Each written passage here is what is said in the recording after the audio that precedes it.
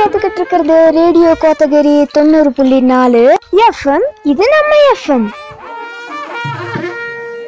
வணக்கம் நேயர்களே, நீங்க கேட்டுக்கொண்டிருப்பது ரேடியோ கோத்தகிரி 90.4 அறிவியல் அறிவோம் நிகழ்ச்சியில இணைந்திருப்பது நான் உங்கள் ஆர்ஜே சாம்சன். அறிவியல் என்பது இன்றைய சமுதாயத்தில் இப்போ இருக்கக்கூடிய நம்ம வாழ்ந்துட்டு இருக்கக்கூடிய இந்த ஒரு காலகட்டத்தில் அறிவியலுடைய தாக்கமும் அறிவியலுடைய பங்கும் அதிகமாயிட்டே தான் போகுது. நம்மளுடைய ஒரு விஷயங்கள் நம்ம செய்கிறோம், நமக்கு கிடைக்கக்கூடிய நிகழ்வுகளாக இருக்கலாம், இல்லை நம்ம பார்க்கக்கூடிய விஷயங்களாக இருக்கலாம். எதுலையாவது சயின்ஸ் இந்த அறிவியலோட ஒரு தொடர்பு இருந்துகிட்டே தான் இருக்குது. இது இன்றைய காலகட்டத்தில் நம்ம ஒரு எல்லாருமே அக்செப்ட் பண்ணக்கூடிய ஒரு உண்மையா இருக்கு. அறிவியல் அப்படிங்கிறது இப்போ திடீர்னு ஒரு வருஷம் 2 வருஷத்துக்கு முன்னாடி உதயமானது கிடையாது. பல ஆண்டுகளுக்கு முன்னாடி இருந்தே இந்த அறிவியல் அப்படிங்கிறது இருந்துகிட்டே தான் இருக்குது. இன்றைய சூழ்நிலையில இன்றைய காலகட்டத்துல நிறைய பேருடைய பங்குனால அறிவியலுடைய வளர்ச்சி அதிகமாயிட்டே தான் போகுது. ஸோ இன்னைக்கு நம்ம தலைமுறைகளுக்கு இடையில் ஏற்பட்ட இந்த அறிவியல் மாற்றங்கள் அப்படிங்கிற ஒரு தலைப்புல அறிவியலும் இந்த தலைமுறைகளுக்கும் இடையில என்ன மாதிரியான மாற்றங்கள் வந்தது, அதை பத்தியான நிறைய விஷயங்கள் தான் இன்னைக்கு நம்ம பேச போறோம். ஸோ இன்னைக்கு இந்த தலைமுறைகளுக்கு இடையில் ஏற்பட்ட அறிவியல் மாற்றங்கள் அப்படிங்கிற இந்த தலைப்பை பத்தி கருத்தை வழங்குவதற்காக நம்ம கூட பிரபு சார் அப்படிங்கிற ஒருத்தர் இணைஞ்சிருக்கிறாரு. ஸோ சார் பார்த்தீங்கன்னா கவர்மெண்ட் ஹையர் செகண்டரி ஸ்கூல் அரவேனில் லேப் அசிஸ்டண்டா இருக்கிறாரு. ஸோ இன்னைக்கு அவருடைய நேரத்துல நமக்கு சயின்ஸ் பத்தியான நிறைய விஷயங்கள்ல பகிர்ந்ததற்காக வந்திருக்கிறாரு. வணக்கம் சார். சார் வணக்கம் சார், எப்படி இருக்கீங்க? நாங்க நல்லா இருக்கோம். நீங்களே எப்படி இருக்கீங்க? நல்லா இருக்கு. டீம் எப்படி இருக்கு? எல்லாருமே நல்லா இருக்கு சார். ஸோ இன்னைக்கு உங்களுடைய நேரத்துல அறிவியல் பத்தியான சில விஷயங்களை பகிர்ந்துக்கிறதுக்காக எங்ககிட்ட உங்களுடைய அந்த கருத்துக்களை பகிர்ந்ததுக்காக முதலாவது நன்றியை தெரிவிச்சுக்கிறேன் சார். ஸோ நீங்க என்ன பண்ணிட்டு இருக்கீங்க, உங்களுடைய ஒரு சின்ன இன்ட்ரோடக்ஷன் எங்களுடைய நேருக்கு கொடுங்க சார். ஏன் சார். சார் நேம் பிரபு. நம்ம நான் பிஎஸ்சி கெமிஸ்ட்ரி கிராஜுவேட் பண்ணோம். நம்ம ஊட்டி ஆர்ட்ஸ் காலேஜ் தான் பண்ணோம். அதுக்கப்புறம் டீச்சிங் லைனில் பிஎட் பண்ணிட்டு டீச்சராக ஒர்க் பண்ணிட்டு இருந்தோம். இப்போ அரசு உயர்நிலைப்பள்ளி அரவேனூரில் நம்ம இந்த லேப் அசிஸ்டன்ட் அந்த எக்ஸாம் எழுதி தேர்வு ஆனதுனால நம்ம அங்கே டீச்சிங்காக ஒர்க் பண்ணிட்டு இருக்கோம். அது போக இந்த அறிவியல் ஆர்வம் மாணவர்களுக்கு நிறைய வரணும் அப்படின்னு சொல்லிட்டு அந்த அறிவியல் பாடங்களை இன்னும் எளிமைப்படுத்துறது, அந்த செய்முறை வாயிலாக எப்படி படிக்கிறது அப்படிங்கிறது நம்ம ஸ்கூலில் நிறைய சொல்லி தரோம். அது போக மாணவர்களுக்கு இந்த வானவெளி இது சம்பந்தமான இந்த அறிவு கூடுதலாக அவங்களுக்கு இம்ப்ரூவ் ஆகட்டும் அப்படிங்கிறதுனால அது சம்பந்தமான நிறைய விஷயங்களும் மாணவர்களுக்கு சொல்லி கொடுத்துட்ருக்கோம். Okay sir. அறிவியல் அப்படிங்கிறது கட்டாயம் ஒரு ப்ராக்டிக்கலாக படிக்கும்போது அது ரொம்பவுமே அதோடைய அனுபவமே தனி சுகமாக இருக்கும் இல்லைங்களா சார்? கண்டிப்பாக சார். இன்னைக்கு நம்ம இந்த தலைமுறைகளுக்கு இடையில் ஏற்பட்ட அறிவியல் மாற்றங்கள் அப்படிங்கிற ஒரு விஷயத்தை தான் நம்ம பேச போகிறோம். ஸோ முதலாவதாக உங்ககிட்ட நான் கொடுக்க போகிற ஒரு கேள்வி என்னன்னா, இன்றைய தலைமுறையினர் இப்ப இருக்கிற ஜெனரேஷன் இந்த சயின்ஸை எப்படி உபயோகிக்கிறார்கள், அதாவது எந்த மாதிரியான வகையில அவங்க அதை பயன்படுத்திக்கிட்டு இருக்கிறாங்க சார்? கண்டிப்பா சார். நம்ம இதே இந்த கொஸ்டின் ஒரு 10 வருஷத்துக்கு முன்னால இருந்தா அவங்க என்ன இந்த கிரைண்டர் மிக்சியோட ஸ்டாப் ஆயிருக்கும். கண்டிப்பா. ஆனா நம்ம இந்த ஜெனரேஷன் ரொம்ப அட்வான்ஸா இருக்கும். ஃபார் எக்ஸாம்பிள் நம்மளோட நிறைய பேருக்கு இந்த ஹார்ட் பீட் ஆகட்டும் அல்லது அந்த வாக் பண்றப்ப எவ்வளவு ஸ்டெப்ஸ் வச்சேன் இதை பார்த்துக்கிட்டுக்குள்ள நீங்க சாதாரண கையில கட்டுற ஒரு வாட்ச் இதே என்ன ஆயிடுச்சுன்னா டெக்னாலஜி அதெல்லாம் மானிட்டர் பண்ற மாதிரி நீங்க எவ்வளவு நேரம் தூங்கிருக்கீங்க, எவ்வளவு ஸ்டெப் வாக் பண்ணீங்க. ஸோ இந்த அளவுக்கு நம்மளை ரொம்ப எளிமைப்படுத்திருக்கு. யாருக்கும் இதுக்கான ஒரு நேரம் இல்லாமையா இருக்கு. நேரத்தை ரொம்ப ரொம்ப குறைச்சிருக்கு. இப்ப நம்மளே இப்போ மீட் பண்ணணும் அப்படின்னா மீட் பண்றதுக்கு உண்டான தேவை இல்லை, பேசினாலே போதும் அப்படின்னா போனை வச்சு நம்ம பேசிக்கிறோம். அந்த நேரம் மிச்சப்படுத்துறது இந்த அறிவியல்ல இந்த காலகட்டத்துல இதுதான் ரொம்ப முதன்மையானதா நான் சிந்திக்கிறேன். ஏன்னா அந்த நேரம் கால விரயம் அப்படிங்கிறது ரொம்பவே குறைஞ்சிருக்கு. அந்த காலத்தை மனிதர்கள் என்ன பண்ணாங்கன்னா மற்ற தேவைகளுக்கு பயன்படுத்திக்கலாம், அவங்களோட ஆய்வுக்காகட்டும் மற்ற வேலைகளுக்கு எல்லாம் பயன்படுத்திக்கலாம். இந்த வகையில அறிவியல் ரொம்பவே ரொம்ப பாராட்டப்பட வேண்டியதா இருக்கு. ஸோ நீங்கள் சொன்ன மாதிரி அதாவது நம்மளுடைய தினசரி வாழ்க்கையில இந்த அறிவியலுடைய பங்கு நம்மளுடைய நேரத்தை மிச்சப்படுத்துது அப்படின்னு சொல்றீங்க இல்லைங்களா சார்? ஆமாங்க சார். இப்ப இருக்கக்கூடிய இந்த தலைமுறையினர் அறிவியலை சரியா பயன்படுத்துறாங்களா? ஏன்னா நீங்க சொன்ன மாதிரி நேரம் மிச்சப்படுத்துறதுக்காகவும் அல்லது சில வேலைகளை எளிமைப்படுத்துறதுக்காகவும் கூட இந்த அறிவியல் உதவியாக இருக்குது. இந்த தலைமுறையினர் இப்ப இருக்கக்கூடிய இந்த ஜெனரேஷன் அதை கரெக்டா புரிஞ்சு நடந்துக்கிறாங்களா? நேரம் மிச்சப்படுத்தினாங்க சார். நமக்கு என்னன்னா நமக்கு இந்த உலகம் அமைக்கப்பட்டது பாத்தீங்கன்னா இப்ப இந்த பகல் இரவு அப்படிங்கிறது நம்ம மனிதன் தவிர மற்ற அனைத்து ஜீவராசிகளும் ஏறக்குறைய அனைத்து ஜீவராசிகளும் வந்து இரவு அந்த அந்தி சாய்ந்த உடனே அது தூங்க போயிடும். ஓய்வு, அந்த ஓய்வு அப்படிங்கிறது அவங்களுக்கு தேவைப்படுது. மனிதன் வந்து நம்ம ஆர்டிபிஷியல் லைட் அந்த கண்டுபிடிச்ச அந்த காலத்துல இருந்து அந்த ஓய்வுங்கிறது நமக்கு இல்லாம இருந்துட்டு இருக்கு. நம்ம பாத்தீங்கன்னா நைட் ஷிஃப்ட் அப்படின்னு ஒரு பெருமை இருக்கு, எல்லாம் வேலை செஞ்சுட்டு தான் இருக்கோம். இப்ப இந்த அறிவியல் வந்து நம்மளுடைய நேரத்தை எந்த அளவுக்கு குறைச்சதோ அந்த அளவுக்கு அந்த ஒரு 10 மணி அப்படின்னா கூட தூங்க மாட்டேங்கிறாங்க. ஏன்னா அறிவியல் அந்த கேட்ஜெட் வந்து நம்ம கையில அந்த செல்போன் அப்படின்னு இருக்கு. அது ஒரு ஆர்வம் அவங்களுக்கு வந்து அதை பயன்படுத்த அந்த டோபமைன் சுழக்குது. அதனால அந்த தூக்கமும் அதனாலேயே பாதிக்குது. நீங்க வந்து அந்த ஸ்மார்ட் போன் அப்படிங்கிறது ஓகே, பட் அதை ஸ்மார்ட்டா பயன்படுத்தணும் அப்படிங்கிறது ஒண்ணு இருக்கு. ஸோ இதுக்கு இவ்வளவு நேரம் தான் ஒதுக்கணும் அப்படின்னு எடுத்துட்டீங்கன்னா ஸோ நம்மளுடைய உடல் ஆரோக்கியமும் பெட்டரா இருக்கும். நீங்க சொன்ன மாதிரி கையில அந்த அளவு ஒரு பேண்ட், அந்த ஃபிட் பேண்ட் எல்லாம் கட்டி நம்மளை வந்து மானிட்டர் பண்ணிக்கிறோம் ஓகே. பட் அதை வந்து இன்னும் முறையா நீங்க வந்து அந்த அறிவியலையே ரொம்ப சார்ந்து இராம அந்த அறிவியல் ஒண்ணு சொல்லுது, பட் அது எப்படி கொண்டு வரணும், அந்த காலம் நமக்கு அந்த மீதியான அந்த காலத்தை எப்படி சரியான விதத்துல பயன்படுத்தினா இன்னுமே நம்ம ஆரோக்கியமா நீங்களும் நம்ம பிளானட்டையும் கொண்டு வரணும் அப்படிங்கிறத மக்கள் சிந்திக்கணும்னு நான் விரும்புறேன். Okay sir. ஸோ இப்போ இருக்கக்கூடிய இந்த ஒரு டைம் வந்து ரொம்ப ஃபாஸ்ட் மூவிங் டைமாக சொல்லுவாங்க. ஏன்னா எல்லாருமே யாருக்குமே நேரம் இல்லை, எல்லாமே வேகமாக வாழ்க்கையை நோக்கி ஓடிட்டு இருக்கிறோம். ஸோ இந்த வேகமாக வளர்ந்து வரக்கூடிய இந்த டைமில் இன்றைய தலைமுறையினர்கள் அந்த அறிவியலை கரெக்டாக புரிஞ்சுக்கிறாங்களா? ஏன்னா ஒரு கட்டத்தில் வந்து ஒரு சில விஷயங்கள் தான் அவங்களுக்கு கிடைச்சிருந்தது. நீங்கள் சொன்ன மாதிரி ஆரம்பத்தில் வந்து ஒரு மிக்சி, ஒரு கிரைண்டர் அதோட நின்று இருந்திருக்கும் அந்த சயின்ஸ். ஆனால் இப்போ சயின்ஸ் எல்லாத்துலேயும் இருக்குது. ஸோ அதை அவங்க கரெக்டாக புரிஞ்சிருக்கிறாங்களா? இது வந்து அவங்க எவ்வளோ தூரம் ஏற்றுக்கிறாங்க சார்? இப்போ நீங்கள் இந்த கேள்வி கேட்கும்போது எனக்கு இந்த ஆர்ட்ஸ் காலேஜில் படிக்கும்போது என்னுடைய பேராசிரியர் ஒரு சார் சொல்லுவார், ஒரு அறிவியல் ஒரு தொழில்நுட்பம் அப்படின்னா அது எப்போ முழு வெற்றி அடைஞ்சதா எடுத்துக்கொள்ளப்படும் அப்படின்னா சாதாரண மனிதன் கையில் அது என்னைக்கு போய் சேருதோ அதை தான் நம்ம வந்து வெற்றின்னு சொல்லணும். இப்போ என்னதான் அந்த ஸ்பேஸ் சயின்ஸ் அப்படி இப்படின்னு பார்த்தா கூட அதெல்லாம் வந்து ஒரு மிகப்பெரிய ஒரு பணம் படைத்த ஒரு இன்ஸ்டியூட்டுக்கு தான் அது வந்து பொருந்தும், அல்லது ஒரு ஸ்பேஸ் ரிசர்ச் ஆர்கனைசேஷன் நம்ம இஸ்ரோ மாதிரி நாசா மாதிரி பெரிய இதுக்கு தான் பொருந்தும். ஆனால் இப்போ இந்த ஒரு செல்போன் ஆகட்டும், ஒரு சின்ன சின்ன அந்த டார்ச் லைட் ஆகட்டும், இந்த கண்டுபிடிப்பு தான் ஒரு சாதாரண மனிதன் கையில் வந்து சேர்ந்துருக்கு. ஸோ இந்த மாதிரி வந்து என்ன சொல்றாங்கன்னு கேட்டீங்கன்னா நம்ம இந்த ஜென்ரேஷன் வந்து அதை புரிந்து கொள்ளுதல் அப்படிங்கிறத தாண்டி அது நமக்கு ஒரு வரம் அப்படின்னு அவங்க வந்து எடுத்துக்கணும். சாதாரணமா வந்து அறிவியல் யாரோ ஒருத்தர் கண்டுபிடித்தாங்க அதை நம்ம பயன்படுத்தணும் அப்படிங்கிற மாதிரி இல்லாம முன்றைய தலைமுறைக்கு இதெல்லாம் அந்த அவர்களுக்கு அந்த வாய்ப்பெல்லாம் இல்லாம இருந்தது, அந்த வாய்ப்பு எனக்கு கிடைச்சிருக்கு, இதை நான் வந்து முழுமையா பயன்படுத்தணும். ஆனா அதை வந்து எந்த ஒரு விதத்திலையும் தப்பான விஷயங்களுக்கு நம்ம பயன்படுத்த மாட்டேன் அப்படின்ற மாதிரி அவங்க ஒரு உறுதியை எடுத்துக்கணும். துரும்பிக் கொள்ளுதல் அப்படிங்கிறதப்ப பாத்தீங்கன்னா இப்ப இந்த அறிவியல் தான் இப்ப பிளாஸ்டிக்கும் நான் கண்டுபிடிச்சது, பட் அதனோட பயன்பாடை வந்து சரியா புரிஞ்சுக்கல அப்படிங்கிறது தான் இன்றைய தலைமுறைன்னு நம்ம சொல்றோம். ஃபார் எக்ஸாம்பிள் நம்ம வந்து ஒரு நீலகிரி மாவட்டத்துல இருக்கோம். இது எந்த அளவுக்கு ஒரு பயோ டைவர்சிட்டி ஹாட்ஸ்பாட் அப்படிங்கிறது எல்லாத்துக்கும் தெரியும். ஆனா இப்ப மேலே வரும் டூரிஸ்டுகள் எல்லாத்துக்கும் என்ன தெரியும் அப்படின்னு கேட்டீங்கன்னா அவங்க எல்லாமே நல்லா படித்தவங்க தான், சயின்ஸ் தெரியும், எல்லாமே தெரியும். பட் அந்த பிளாஸ்டிக் ஆகட்டும் அல்லது மற்ற விஷயங்கள் ஆகட்டும் அதை எவ்வாறு அணுகுவது, அதை வந்து மற்ற விலங்குகளுக்கும் யாருக்கும் அந்த ஆபத்து வராம எப்படி பயன்படுத்துங்கிறது அவருக்கு இன்னும் தெரியல. ஸோ இப்படி வந்து கொஞ்சம் புரிந்து கொள்ளணும். ஸோ எந்த அளவு புரிந்து கொள்ளுதலோட தாங்களே அக்செப்ட் பண்ணிக்கிட்டு எஸ் இது இவ்வளவுதான் பயன்படுத்தணும் அப்படிங்கிற ஒரு புரிதல் வந்து வேணும் அப்படின்னு தோணுது. Okay sir. அப்போ இப்போ இருக்கக்கூடிய இந்த தலைமுறையினர்கள் வந்து நிறைய சயின்ஸோடைய பெனிஃபிட்ஸ்லாம் அனுபவிச்சுட்டு இருக்கிறாங்க. முந்தைய தலைமுறையினர்கள் அதாவது ஒரு 10 வருஷம் 20 வருஷத்துக்கு முன்னாடி அந்த அறிவியலுடைய அந்த சாதனைகளாக இருக்கலாம், அறிவியலுடைய வளர்ச்சி எல்லாமே ரொம்ப கம்மியாக தான் இருந்தது. ஸோ அந்த தலைமுறையினர்கள் அவங்க அறிவியல் சார்ந்த ஒரு சில சிரமங்களை சந்திச்சிருப்பாங்க. ஸோ அந்த டைமில் நிறைய வந்து புக்ஸ் கிடைச்சிருக்காது, நிறைய மெட்டீரியல் கிடைச்சிருக்காது, அவங்களுடைய சந்தேகங்களை தீக்கிறதுக்கான வழிகள் இருந்திருக்காது. ஸோ அந்த தலைமுறையினர்கள் எந்த மாதிரியான குறிப்பா அறிவியல் சார்ந்த சிரமங்கள் அவங்க பட்டிருப்பாங்க சார்? கரெக்ட். இந்த மாதிரி நிறைய சிரமங்களை அப்போ உள்ள அறிஞர்கள் வந்து நிறைய பட்டிருக்காங்க சார்.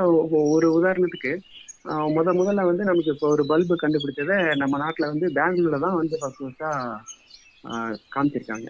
கொண்டு வந்து அங்கதான் அந்த லைட், அதாவது அந்த முதல் பல்பு வந்து அந்த பிரகாசமா எரியறத இந்த இந்த டேட்ல வந்து நாங்க பண்ண போறோம் அப்படின்னு அறிவித்தப்ப இருக்கிற அந்த சுற்று வட்டாரத்தில் இருக்கிற அந்த அறிஞர்களாகட்டும், மக்களாகட்டும், பொதுமக்கள் எல்லாம் அத்தனை பேர் கூடி வந்து அது ஆச்சரியமா பார்த்துட்டு போறாங்க. அது ஒரு விஷயம். நீங்க சொல்ற மாதிரி இந்த கருத்து பரிமாற்றம் அப்படிங்கிறது இப்ப ஒரே விஷயத்த, இப்ப நீங்களும் நானும் ஒரே விஷயத்தை தான் ஆய்வு செய்வோம். நீங்க சொன்ன மாதிரி சில ஒரு 30-40 ஆண்டுகளுக்கு முன்னால. ஆனா அந்த ஆய்வுல வந்து நீங்க எவ்வளவு முன்னேற்றம் அடைஞ்சிருக்கீங்க, நீங்க சரியான பாதையில தான் போயிட்டு இருக்கீங்களா, அல்லது நான் பண்றது கரெக்டா அப்படிங்கிறது நம்ம 2 பேத்துக்குமே சரியா தெரிய வாய்ப்பு இல்லை. ஏன்னா நம்ம 2 பேத்துக்கு இடையில ஒரு தகவல் தொழில்நுட்பம் பரிமாற்றம் இல்லாம இருக்கும். அப்ப நீங்க வசிக்கக்கூடிய இடமாகட்டும், ஒருத்தர் வந்து நார்த் இந்தியால இருப்பாரு, நம்ம வந்து நம்ம சவுத் ஜோன்ல இருப்போம். ஸோ அவரு என்ன முறை, என்ன ஆய்வு வந்து செய்யறாரு அப்படிங்கிறது தெரியாது. அவர் போயிட்டு இருக்கிற பாதை சரிதானா அப்படிங்கிறது தெரியாது. அல்லது அவர் வந்து ஒரு தாவரவியல் வல்லுநரா இருந்தா அவரு ஆய்வு பண்ற அந்த தாவரம் வந்து அந்த இடத்துல இருக்காது. இப்ப அவர் வந்து இப்ப சவுத் இந்தியால இருக்கிற ஒரு பிளான்ட் அதை பத்தி ஆய்வு செய்யணும் அப்படின்னா இப்ப இருக்கிற தகவல் தொழில்நுட்பம் அதுக்கு உதவி செய்யுது. அது வந்து எந்த நேரத்துல வந்து பூக்கும், எப்ப காய்க்குது, இப்ப அதோட இந்த காலநிலை மாற்றத்தினால அதுகளுக்கு என்ன பாதிப்பு ஏற்பட்டிருக்கு, அதை நம்பி இருக்கிற மற்ற பூச்சிகள், வண்டுகள், விலங்குகள் எல்லாம் இந்த அளவு சஃபர் ஆகுதுன்னு சொல்லி நிறைய ஆய்வுகள் வந்து இந்த தகவல் தொழில்நுட்பத்தினால பண்ண முடியுது. நீங்க கேட்ட அந்த கொஸ்டின் கேட்ட மாதிரி ஒரு 30-40 வருஷங்களுக்கு முன்னால இப்படிப்பட்ட ஒரு வாய்ப்பே இல்லாம இருக்கும். நீங்க ஒரு நார்த் ஈஸ்ட்ல இருக்கிற ஒரு இடத்துக்கு போய் நீங்க ஆய்வு செய்ய விரும்புறீங்க அப்படின்னா அந்த கம்யூனிகேஷன் கேப், அங்க வந்து உண்மையிலேயே அந்த பிளான் இருக்கா, அல்லது அது எப்ப பூக்குது, அந்த சீசன் நமக்கு தெரியல, அந்த பிளேஸ் எங்க, இந்த மாதிரி நிறைய டிஃபிகல்டிஸ் வந்து இருக்கு. அந்த டிஃபிகல்டிஸ் வந்து இப்ப உள்ள அந்த இது வந்து நிறைய போக்கி இருக்கு. அதனால இப்ப வந்து இந்த ஆய்வுகள் ஆகட்டும், மற்ற அந்த காலகட்டத்துல பட்ட சிரமங்கள் வந்து இப்ப இல்லை சார். அதையும் தாண்டி எக்யூப்மெண்ட்ஸ் கிடைக்கிறதுலயும் நிறைய சிரமங்கள் இருந்திருக்கும் இல்லைங்களா சார்? ஸோ அதை எப்படி வந்து அவங்க சமாளிச்சாங்க சார்? கண்டிப்பா எக்யூப்மெண்ட்ஸ் வந்து சார், ஃபார் எக்ஸாம்பிள் வந்து நகர்ப்புறத்துல இருக்கிறவங்களுக்கு மட்டும்தான் சில விஷயங்கள் வந்து கிடைக்கும். நீங்க புக்ஸ் ஆகட்டும், நீங்க ஃபர்ஸ்ட் ஆரம்பத்திலேயே சொன்னீங்க புக்ஸ் அப்படின்னு சொல்லிட்டு, அந்த புக்ஸ் எல்லாம் இன்னைக்குமே நம்ம இப்ப கிராமப்புறங்கள்ல நமக்கு எல்லா இடங்கள்லயும் அந்த ஒரு பொது நூலகம் அப்படின்னு சொல்லிட்டு ஒண்ணு இருக்கு. அப்ப வந்து இருக்கும். எங்க இருக்கும்னு கேட்டீங்கன்னா நல்ல அந்த மெட்ரோ சிட்டிகள்ல மட்டும்தான் ஒரு நூலகம் இருக்கும். அதை நாடி போய் பாக்குறப்ப சில அந்த புத்தகங்களோட காப்பீஸ் தான் இருக்கும். அதையும் வேற யாராவது எடுத்துட்டு போயிருப்பாங்க. அதை யார் எடுத்துட்டு போனா திரும்ப வர வரைக்கும் காத்துட்டு இருக்கணும். அதே போல எக்யூப்மெண்ட்ஸ், நீங்க சொல்ற அந்த பொருட்களுக்கு உண்டான அந்த தேவை வந்து ரொம்பவுமே கொஞ்சம் அந்த காலத்துல ரொம்ப ரேர் தான் சார். அந்த பொருட்களை கிடைச்சி அது இருந்தாதான் நம்ம வந்து பண்ண முடியும். அதுவுமே சில பொருட்கள் வந்து உள்நாட்டுல தயாரிக்கப்பட்டிருந்தால் ஓகே, பாசிபிள், அதை வாங்கி நம்ம ஏதோ பண்ண முடியும். இதுவே வந்து வெளிநாடுகள்ல இருந்து வரக்கூடிய பொருட்களா இருந்தா அது இந்த சாதாரண ஒரு ஆய்வாளர் வந்து அவரால் பண்ணவே முடியாது. ஏன்னா ஒரு பட்ஜெட் ஃப்ரெண்ட்லியா வராது இல்லை சார். ரொம்ப மணி வந்து ரொம்ப ரொம்ப அதிகமா இருக்கும். அந்த ஒரு சின்ன காஸ்ட் எஃபெக்டிவா அந்த ஒரு ஆய்வை நடத்தணும் அப்படிங்கிறது அந்த காலத்து அறிவியல் அறிஞர்களுக்கு ரொம்ப சிரமப்பட்டிருப்பாங்க. ஸோ இப்போ வந்து நம்ம இந்த ஜென்ரேஷன் அப்படிங்கிறது கட்டாயம் நம்ம எல்லாருமே ரொம்ப பிளெஸட் தான் நம்ம சொல்லுவோம். ஏன்னா எல்லா விதத்துலேயும் வந்து நமக்கு நிறையா பொருட்கள் கிடைக்கிறதா இருக்கலாம், அல்லது நீங்கள் சொன்ன அந்த கம்யூனிகேஷன் எல்லாமே இப்போ கிடைச்சிக்கிட்டு தான் இருக்குது. ஸோ முன்னாடி தலைமுறைகள் இப்பவும் இருந்துட்டு தான் இருக்கிறாங்க. ஒரு சில அறிவியலாளர்கள், ஒரு சில நம்மளுடைய முந்தைய தலைமுறையாளர்கள் இப்போ இருந்துட்டு தான் இருக்கிறாங்க. ஸோ இப்போ நம்மளுடைய அந்த சயின்ஸுடைய டெவலப்மெண்ட்டை அவங்க எப்படி பார்க்குறாங்க? ஒருவேளை இது எங்களுக்கு கிடைச்சிருந்தா நாங்கள் அப்போ இன்னும் நல்லா பண்ணியிருப்போம் அப்படிங்கிற ஒரு எண்ணம் இருக்கும். இதை தாண்டி அவங்களுடைய மனநிலை, இப்ப இருக்கிற தலைமுறையினுடைய அந்த வளர்ச்சி அவங்களுக்கு அவங்க எப்படி பாக்குறாங்க அதை? எஸ் சார், கண்டிப்பா அவங்களுக்கு அதேதான்.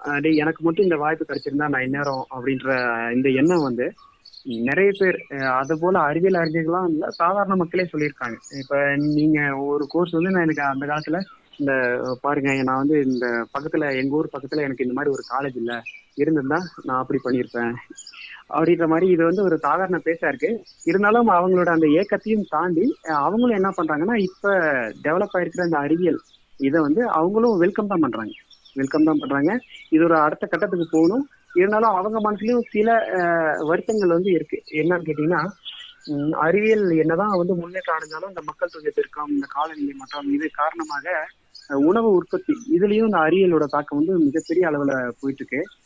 அதனால என்ன ஆகுதுன்னு கேட்டீங்கன்னா, பாரம்பரியமான அந்த உணவுப் பொருட்கள் வந்து யாருக்கும் ஈஸியா நம்ம பேர குழந்தைகளுக்கு கிடைச்ச மாதிரி, அதை நாங்க சாப்பிட்ட மாதிரி என்னோட பேர குழந்தைகளுக்கு இல்லையே அப்படின்னு சொல்லி அவங்க வருந்துறத நம்ம பார்க்க முடியும். என்னன்னு கேட்டீங்கன்னா, அவங்க சாப்பிட்ட நிறைய ஃபுட் வந்து இப்ப இல்லை. நமக்கு தெரிஞ்சு வந்து எப்படி இந்த மாடர்ன் வேர்ல்டு வந்து அறிவியல் எப்படி டெவலப்மெண்ட் ஆயிருக்கோ அதே மாதிரி இந்த ஃபுட்டும் நிறைய மாறி இருக்கு.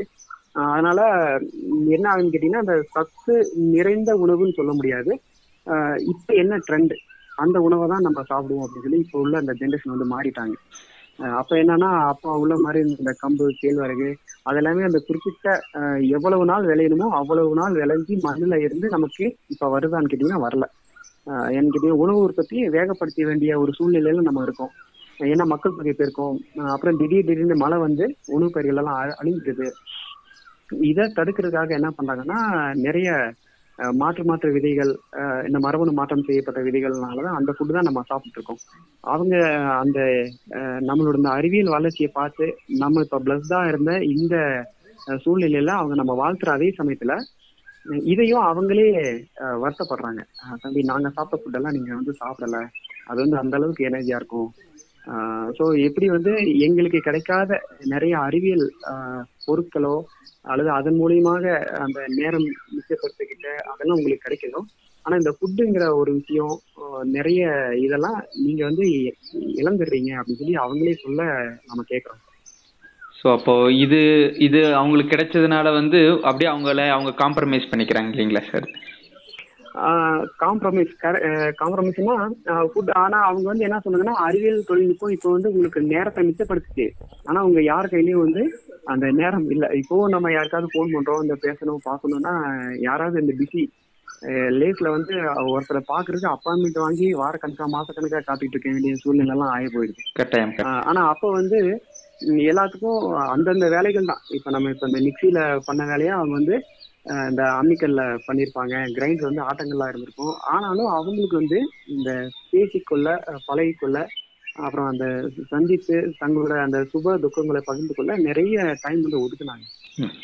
நம்ம என்னதான் வந்து அறிவியல் தொழில்நுட்பம் இவ்வளவு வளர்ச்சி அடைந்தாலும் அதற்குண்டான அந்த ஸ்பேஸ்ங்கிறது இன்னுமே நம்ம சோசியல் மீடியாவை தவிர அந்த பர்சனல் கான்டாக்ட் அப்படிங்கிறது அந்த இல்லாம இருக்கிறது கொஞ்சம் ஒரு வருத்தமான சூழலா தான் இருக்கு.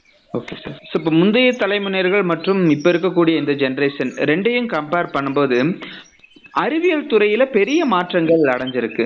ஸோ பெரிய மாற்றங்கள் அப்படின்னு நீங்க எதையெல்லாம் நினைக்கிறீங்க சார்? சார், மிகப்பெரிய மாற்றங்கள் அப்படின்னு பார்க்கும்போது இந்த 2 துறை சார், உணவு உற்பத்தி துறை. அதாவது வந்து ஏன் திரும்ப சொல்லணும்னு கேட்டீங்கன்னா, உணவு வந்து ரொம்ப அடிப்படை. எது இல்லாமலும் இருக்குன்னா அவன் ஒரு மனிதனுக்கு வந்து உணவு ரொம்ப அடிப்படையா இருக்கும். அப்பதான் உயிர் வாழ முடியும். அதுல ஏற்பட்ட அந்த புரட்சி அப்படிங்கிறது ரொம்ப ரொம்ப அதிகம் சார். முந்த ஒரு காலத்துல வந்து இப்ப செகண்ட் வேர்ல்டு வார் டைம்ல அதுக்கு பிந்தைய காலகட்டங்கள்லாம் அந்த ஃபுட்டு மற்ற இந்த பூச்சி இனங்கள் இதனெல்லாம் அழிக்கப்பட்டு நமக்கு உணவு வேளாண் உற்பத்தியே கிடையாது. அப்போ மிகப்பெரிய பஞ்சம், பட்டினி, வெளிநாடுகள்ல இருந்து நம்ம கோதுமை வந்து நமக்கு இறக்குமதி நல்ல அவங்க வந்து நம்மளோட பஞ்சத்தை போக்க இலவசமா தான் கொடுத்தாங்க. அதெல்லாம் நம்ம வந்து நிறைய பார்த்துருக்கோம். இப்போ வந்து அந்த அளவு இல்லை. முடிஞ்ச அளவுக்கு நம்ம நாட்டுக்கு வேண்டிய உணவுப் பொருட்களை நம்மளே உற்பத்தி செஞ்சுக்கிறோம். சில பொருட்கள் மட்டும் நம்ம வெளியிலிருந்து வாங்குறோம், நம்மளும் ஏற்றுமதியும் பண்ணிட்டு இருக்கோம். இந்த முன்னேற்றம் வந்து மிகப்பெரிய அளவுல பார்க்கப்படுது சார். நீங்க சொன்ன அறிவியல் வளர்ச்சியில இது ஒரு மைல்கல் அப்படின்னே சொல்லலாம். இப்ப தண்ணி வந்து இந்த இடத்துல ரொம்ப கம்மியா தான் கிடைக்குது அப்படின்னா அந்த குறைந்த தண்ணீரிலும் வளரக்கூடிய அந்த தாவரங்கள் வந்து எது அதுக்கு அந்த பயிர்களை வந்து நம்ம டெவலப் பண்ணி எல்லாம் வச்சிருக்கோம். அதை தாண்டி இன்னொரு பெரிய மாற்றம் அப்படின்னு பாத்தீங்கன்னா இந்த ஸ்பேஸையே நம்ம சொல்லலாம். இந்த ஸ்பேஸ் ரிசர்ச் அப்படிங்கிறது மிகப்பெரிய அளவுல வந்து போயிட்டு இருக்கு. நம்ம வந்து இப்ப மங்கள்யான் 1, 2 அதெல்லாம் தாண்டி இப்ப அடுத்த கட்டத்துல நம்ம இப்ப இருக்கோம் இந்தியா. அதே உலக நாடுகள் பாத்தீங்கன்னா, சரி செவ்வாய் கிரகத்துக்கு நம்ம போனா என்ன அப்படிங்கிற மாதிரி போயிட்டு இருக்கோம். இப்ப இந்த 2024 வந்து இந்த உலகத்தை சேர்ந்த முதல் பெண் வந்து மூன்ல வந்து லேண்ட் ஆக போறாங்க. எப்படி வந்து ஒரு ஆண் அப்படின்னா நீல் ஆம்ஸ்ட்ராங் வந்து முதல்ல ஒரு காலடி எடுத்து வச்சாரோ அதே போல ஒரு முதல் பெண் வந்து அனுப்பணும் அப்படிங்கிறது நாசாவோட ஒரு திட்டம். இதை வந்து நம்ம பார்த்துட்டு இருக்கோம். இதெல்லாமே வந்து மிகப்பெரிய அளவிலான ஒரு மாற்றங்கள் அப்படின்னு சொல்லலாம் சார். ஏன்னு கேட்டீங்கன்னா, இந்த செகண்ட் வேர்ல்டுக்கு அப்புறம் தான் இந்த ஸ்பேஸ் அந்த போராட்டமே அந்த ஒரு போட்டி ஏற்படுது. அமெரிக்கா அண்ட் ரஷ்யா அவங்களுக்குள்ள ஒரு போட்டி ஏற்படுது. அந்த போட்டியில நீயா நானா அப்படின்னு பார்த்து முதல் மனிதனை வந்து யார் மூணுக்கு அனுப்பணும் அப்படிங்கிறத தாண்டி இன்னும் வரக்கூடிய காலங்கள்ல இப்போ ஸ்பேஸ் டூர் அப்படிங்கிறது இப்போ ரொம்ப ஃபேமஸாக பார்க்கப்படுது. நீங்கள் கூட சமீப காலமாக பார்த்துருப்பீங்க. இந்த 1-2 ஆண்டுகளாக நிறைய நிறுவனங்கள், இந்த ஸ்பேஸ் ரிசர்ச் நிறுவனங்கள் அதெல்லாம் வந்து டெவலப் ஆகிட்டு இருக்கு. இப்போ ஜெஃப் பெசோஸ் அமேசானோடது வந்து நியூ ஹோரிஜன் அப்படின்ற ஒரு கம்பெனி இந்த ஸ்பேஸ் துறையில் வந்து கோல் வச்சிருக்கு. எலான் மஸ்கோட ஸ்பேஸ் எக்ஸ் இருக்கு. அப்புறம் வெர்ஜின் அப்படின்ற ஒரு கம்பெனி ஸ்பேஸ் டூர். இப்போ நீங்களும் நானும் வந்து ஆசைப்பட்டா நம்மளை வந்து ஸ்பேஸ்க்கு கொண்டு போய் திரும்ப கொண்டு வந்து விட்டுருவாங்க. அதை தாண்டி ஆய்வுகள் நடக்குது.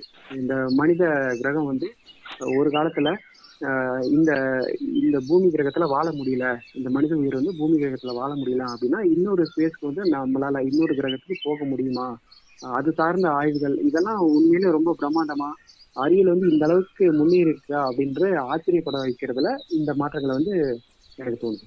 Okay sir. ஸோ இப்போ நம்ம 90s கிட்ஸ் அப்படின்னு சொல்லிட்டு பெரும்பாலும் சமீப நாட்களாக நம்ம சொல்லக்கூடிய ஒரு வார்த்தை.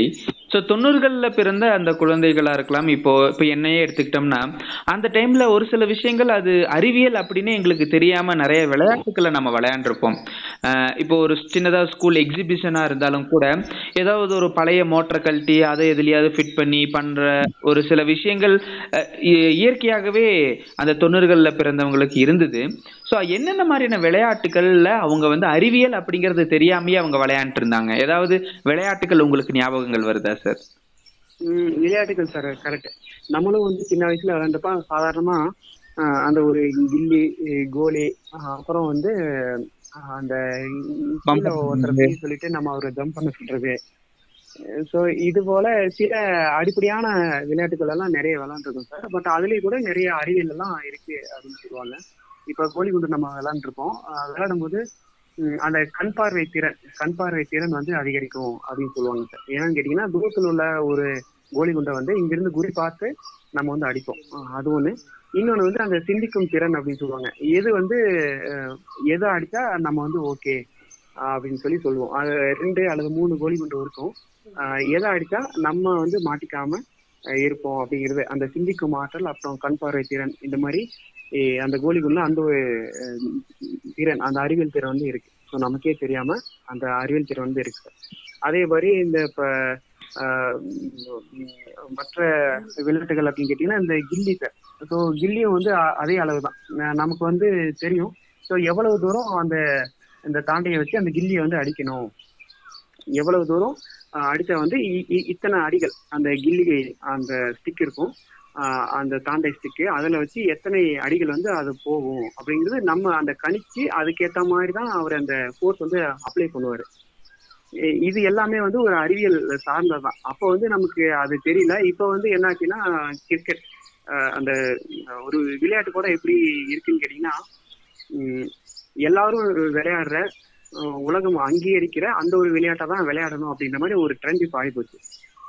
நம்ம முன்னோர்கள் பாரம்பரிய விளையாட்டு அப்படிங்கிறத தாண்டி அந்த கோலிகுண்டை போய் இனி யாராவது விளையாடுவாங்களா, கில்லியை போய் யாராவது விளையாடுவாங்களா அப்படின்னு சொல்லி ஒருத்தருங்க வந்து இன்னொருத்தங்களை கொஞ்சம் தாழ்வா பேசுவதனாலேயே அந்த விளையாட்டுகள் எல்லாம் மறந்து போய் இப்போ வந்து இந்த மாதிரி ஐபிஎல் போல இந்த பணம் ஒலிக்கிற அல்லது உலக நாடுகள் அங்கீகரிக்கிற ஒரு விளையாட்டை தான் நம்ம விளையாடணும் அப்படின்ற மனநிலைக்கு மாணவர்களும் மக்களும் இப்போ மாறிட்டாங்க அப்படிங்கிறது கொஞ்சம் வருத்தமா இருக்கு சார். Okay sir.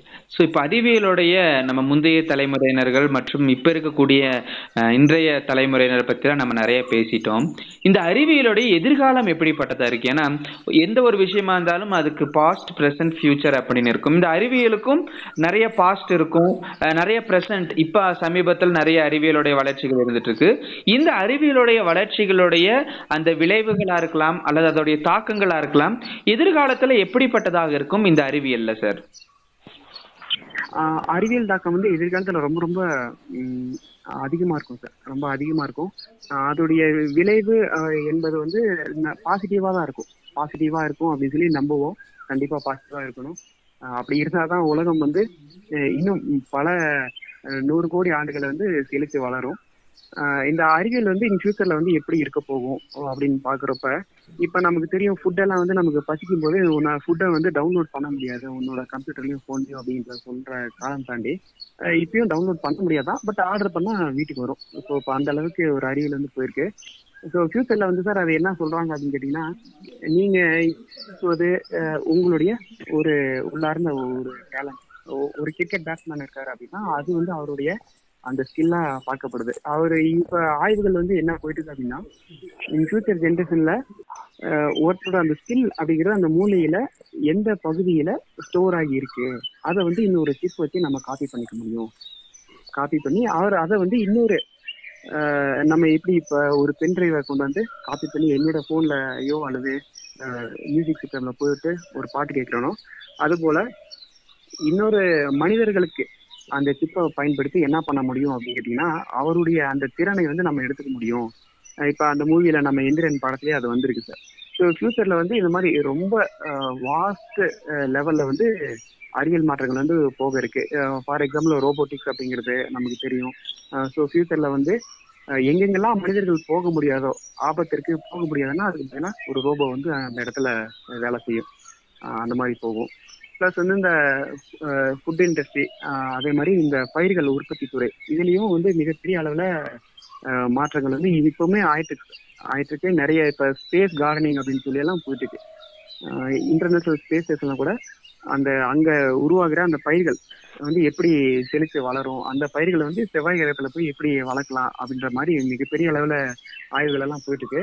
ஸோ அதனால வருங்கால இந்த அறிவியல் துறை அப்படிங்கிறது ரொம்ப பிரம்மாண்டமா மனிதர்களே வியக்கும் அளவுக்கு இப்படியெல்லாம் நம்ம மாறிட்டோமா, கடந்த ஒரு 10 ஆண்டுகள்ல இவ்வளவு பெரிய வளர்ச்சி அப்படின்னு சொல்லிட்டு வியக்கும் அளவுக்கு இருக்கும் அப்படின்னு எனக்கு தோணுது. இது வந்து பாசிட்டிவா வரணும், எந்த ஒரு நெகட்டிவும் இல்லாம. எப்பவுமே அறிவியல் முன்னேற்றம் என்பது மனிதனுடைய ஆக்கப்பூர்வமான வளர்ச்சிக்கு மட்டுமே பயன்படணும் அப்படின்னு சொல்லி எல்லா அறிவியல் அறிஞர்களும் விரும்புறாங்க சார். அது மாதிரியே நானும் விரும்புறேன். அது பாசிட்டிவான வழியில போகணும்னு சொல்லிட்டு ஆசைப்படுறோம். ஓகே சார், ரொம்ப நன்றி சார். இன்றைய தினத்துல வந்து உங்களுடைய நேரத்துல வந்து அறிவியல் அப்படிங்கிற ஒரு விஷயம், அதாவது ஒரு சில விஷயங்கள் நம்ம ஈஸியா அண்டர்ஸ்டாண்ட் பண்ணிக்க முடியும். ஒரு சில விஷயங்கள் அந்த துறையில் இருக்கிறவங்க அதை வந்து அனுபவமா அதை வந்து அடிக்கடி அதை பத்தியே யோசிச்சுட்டு இருக்கிறவங்களாலதான் பகிர்ந்துக்க முடியும் அப்படிங்கிறது ஒரு உண்மையா இருக்குது.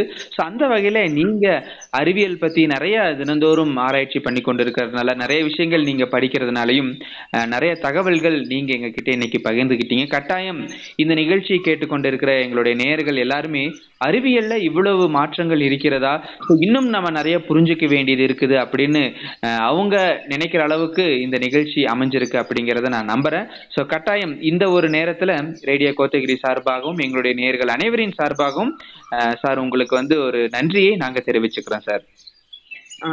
சரி சார், நானும் வந்து ரொம்ப நாள் ஆனது உங்களோட இந்த அறிவியல் சம்பந்தமா இவ்வளவு நேரம் பேசுறதுக்கு ஒரு வாய்ப்பு கொடுத்ததுக்கும் உங்களோட பேசுனது ரொம்ப ஹாப்பியாகவும் இருந்தது. இந்த ஒரு சந்தர்ப்பத்தை ஏற்படுத்தி தந்ததுக்காக ரேடியோ கோத்தகிரி அந்த டீமுக்கு வந்து வாழ்த்துக்கள், பிளஸ் வந்து என்னோட நன்றியும் சொல்லிக்கிறேன். நேயர்களே, இவ்வளவு நேரம் அறிவியல் அறிவோம் நிகழ்ச்சியில் பிரபு சார் நிறைய தகவல்கள் நம்ம கிட்ட பகிர்ந்துக்கிட்டாங்க. குறிப்பாக தலைமுறையினருக்கு இடையில் உள்ள அறிவியல் மாற்றம் அப்படிங்கிற ஒரு தலைப்பில் எப்படியெல்லாம் இந்த அறிவியல் பயணிச்சிச்சு, முந்தைய தலைமுறையினர்கள், இன்றைய தலைமுறையினர்கள், எதிர்காலம் அப்படின்னு இந்த அறிவியல் எப்படியெல்லாம் இருக்க போகுது, இருந்தது, என்னென்ன மாதிரியான கஷ்டங்கள் இருந்தது அறிவியல் வளர்ச்சியில் அப்படிங்கிற நிறைய தகவல்கள் இன்றைக்கி நம்மக்கிட்ட சார் வழங்கியிருந்தார். நேயர்களே, இந்த நிகழ்ச்சி கட்டாயம் உங்களுக்கு ரொம்பவுமே ஒரு பயனுள்ளதாக இருக்கும். அறிவியல் பற்றியான நிறைய விஷயங்கள் நீங்கள் இன்றைக்கி நிகழ்ச்சியின் வாயிலாக தெரிஞ்சிருப்பீங்க அப்படின்னு நான் நம்புகிறேன். இந்த நிகழ்ச்சி பற்றியான உங்களுடைய கருத்துக்களை நீங்கள் பகிர்ந்துக்கணும் அப்படின்னு விருப்பப்பட்டீங்கன்னா 8940731012 அப்படிங்கிற நம்பருக்கு கால் பண்ணி அல்லது வாட்ஸ்அப் வாயிலாக உங்களுடைய கருத்துக்களை நீங்கள் பகிர்ந்துக்கலாம். நேயர்களே, இந்த நிகழ்ச்சியை உங்களுக்கு வழங்குவது ரேடியோ கோத்தகிரி, இணைந்து வழங்குவது ஆசாதி கா அம்ரித் மகோத்சவ், ஆத்மன்சார் பாரத், விகியன் பிரசார் மற்றும் தமிழ்நாடு அறிவியல் மையம். நேயர்களே, வேறொரு நிகழ்ச்சியில் நான் வந்து உங்களை சந்திக்கிறேன். அது வரைக்கும் உங்களிடமிருந்து விடைபெறுவது நான் உங்கள் ஆர்ஜே சாம்சன். நீங்க கேட்டுக்கிட்டு இருக்கிறது ரேடியோ கோத்தகிரி 90.4 FM. இது நம்ம FM.